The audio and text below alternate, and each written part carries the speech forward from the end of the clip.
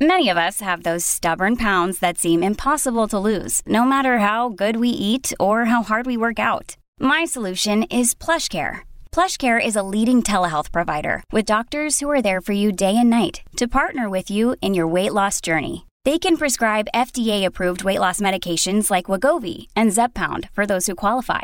Plus, they accept most insurance plans. To get started, visit plushcare.com/weightloss. That's plushcare.com/weightloss.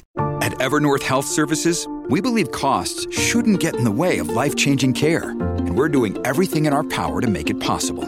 Behavioral health solutions that also keep your projections at their best? It's possible. Pharmacy benefits that benefit your bottom line? It's possible. Complex specialty care that cares about your ROI? It's possible. Because we're already doing it. All while saving businesses billions. That's Wonder made possible. Learn more at evernorth.com/wonder. Another day is here, and you're ready for it. What to wear? Check. Breakfast, lunch, and dinner? Check. Planning for what's next and how to save for it? That's where Bank of America can help. For your financial to-dos, Bank of America has experts ready to help get you closer to your goals. Get started at one of our local financial centers or 24/7 in our mobile banking app. Find a location near you at bankofamerica.com/talktous. What would you like the power to do? Mobile banking requires downloading the app and is only available for select devices. Message and data rates may apply. Bank of America NA, member FDIC.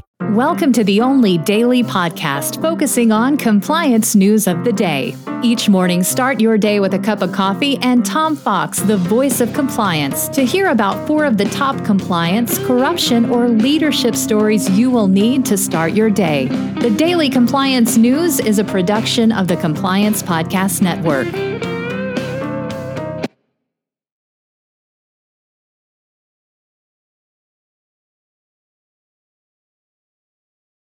The Daily Compliance News for August 14, 2021, the Corruption as an Existential Threat edition. And we begin with that story from the Financial Times. The president of South Africa, Cyril Ramaphosa, has told South Africans' public graft inquiry that a legacy of corruption has posed an existential threat to the African National Congress, as he defended his decision to act as Jacob Zuma's deputy during the years when the former leader's allies looted the state. During 2 days of testimonies at this high-profile hearing, Ramaphosa, who replaces Zuma in 2018, said the ANC was at a watershed moment to uproot corruption. Ramaphosa was the final substantive witness before the inquiry for the past 3 years, which has been examining the worst post-apartheid graft scandal under Zuma. Next up, also from the Financial Times, EY won its fight to hide its full Wirecard audit report. The German parliament, which examined the collapse of Wirecard, had asked the Federal High Court of Justice to decide whether an unredacted version of the report it had commissioned to EY's audits could be published.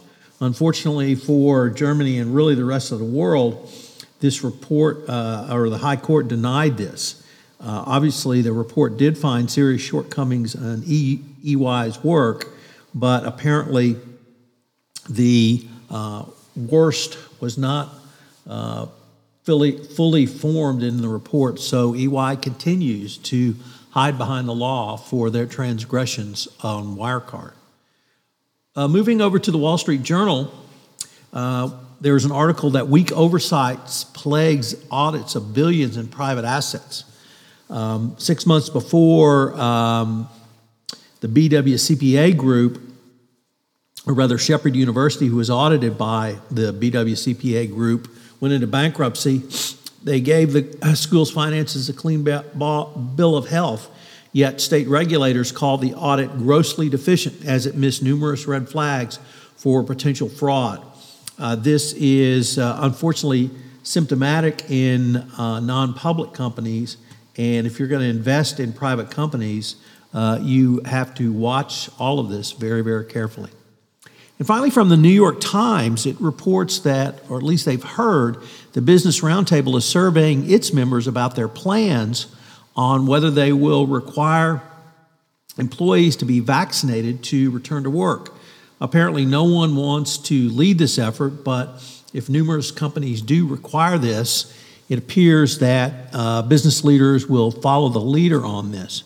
Obviously, the politicalization of this issue by the MAGA hat-wearing idiots has become incredibly problematic, coupled with the Republican governors, specifically from Texas and Florida, really preventing any kind of even prevention from the outspread or the spread of the Delta variant to the COVID-19.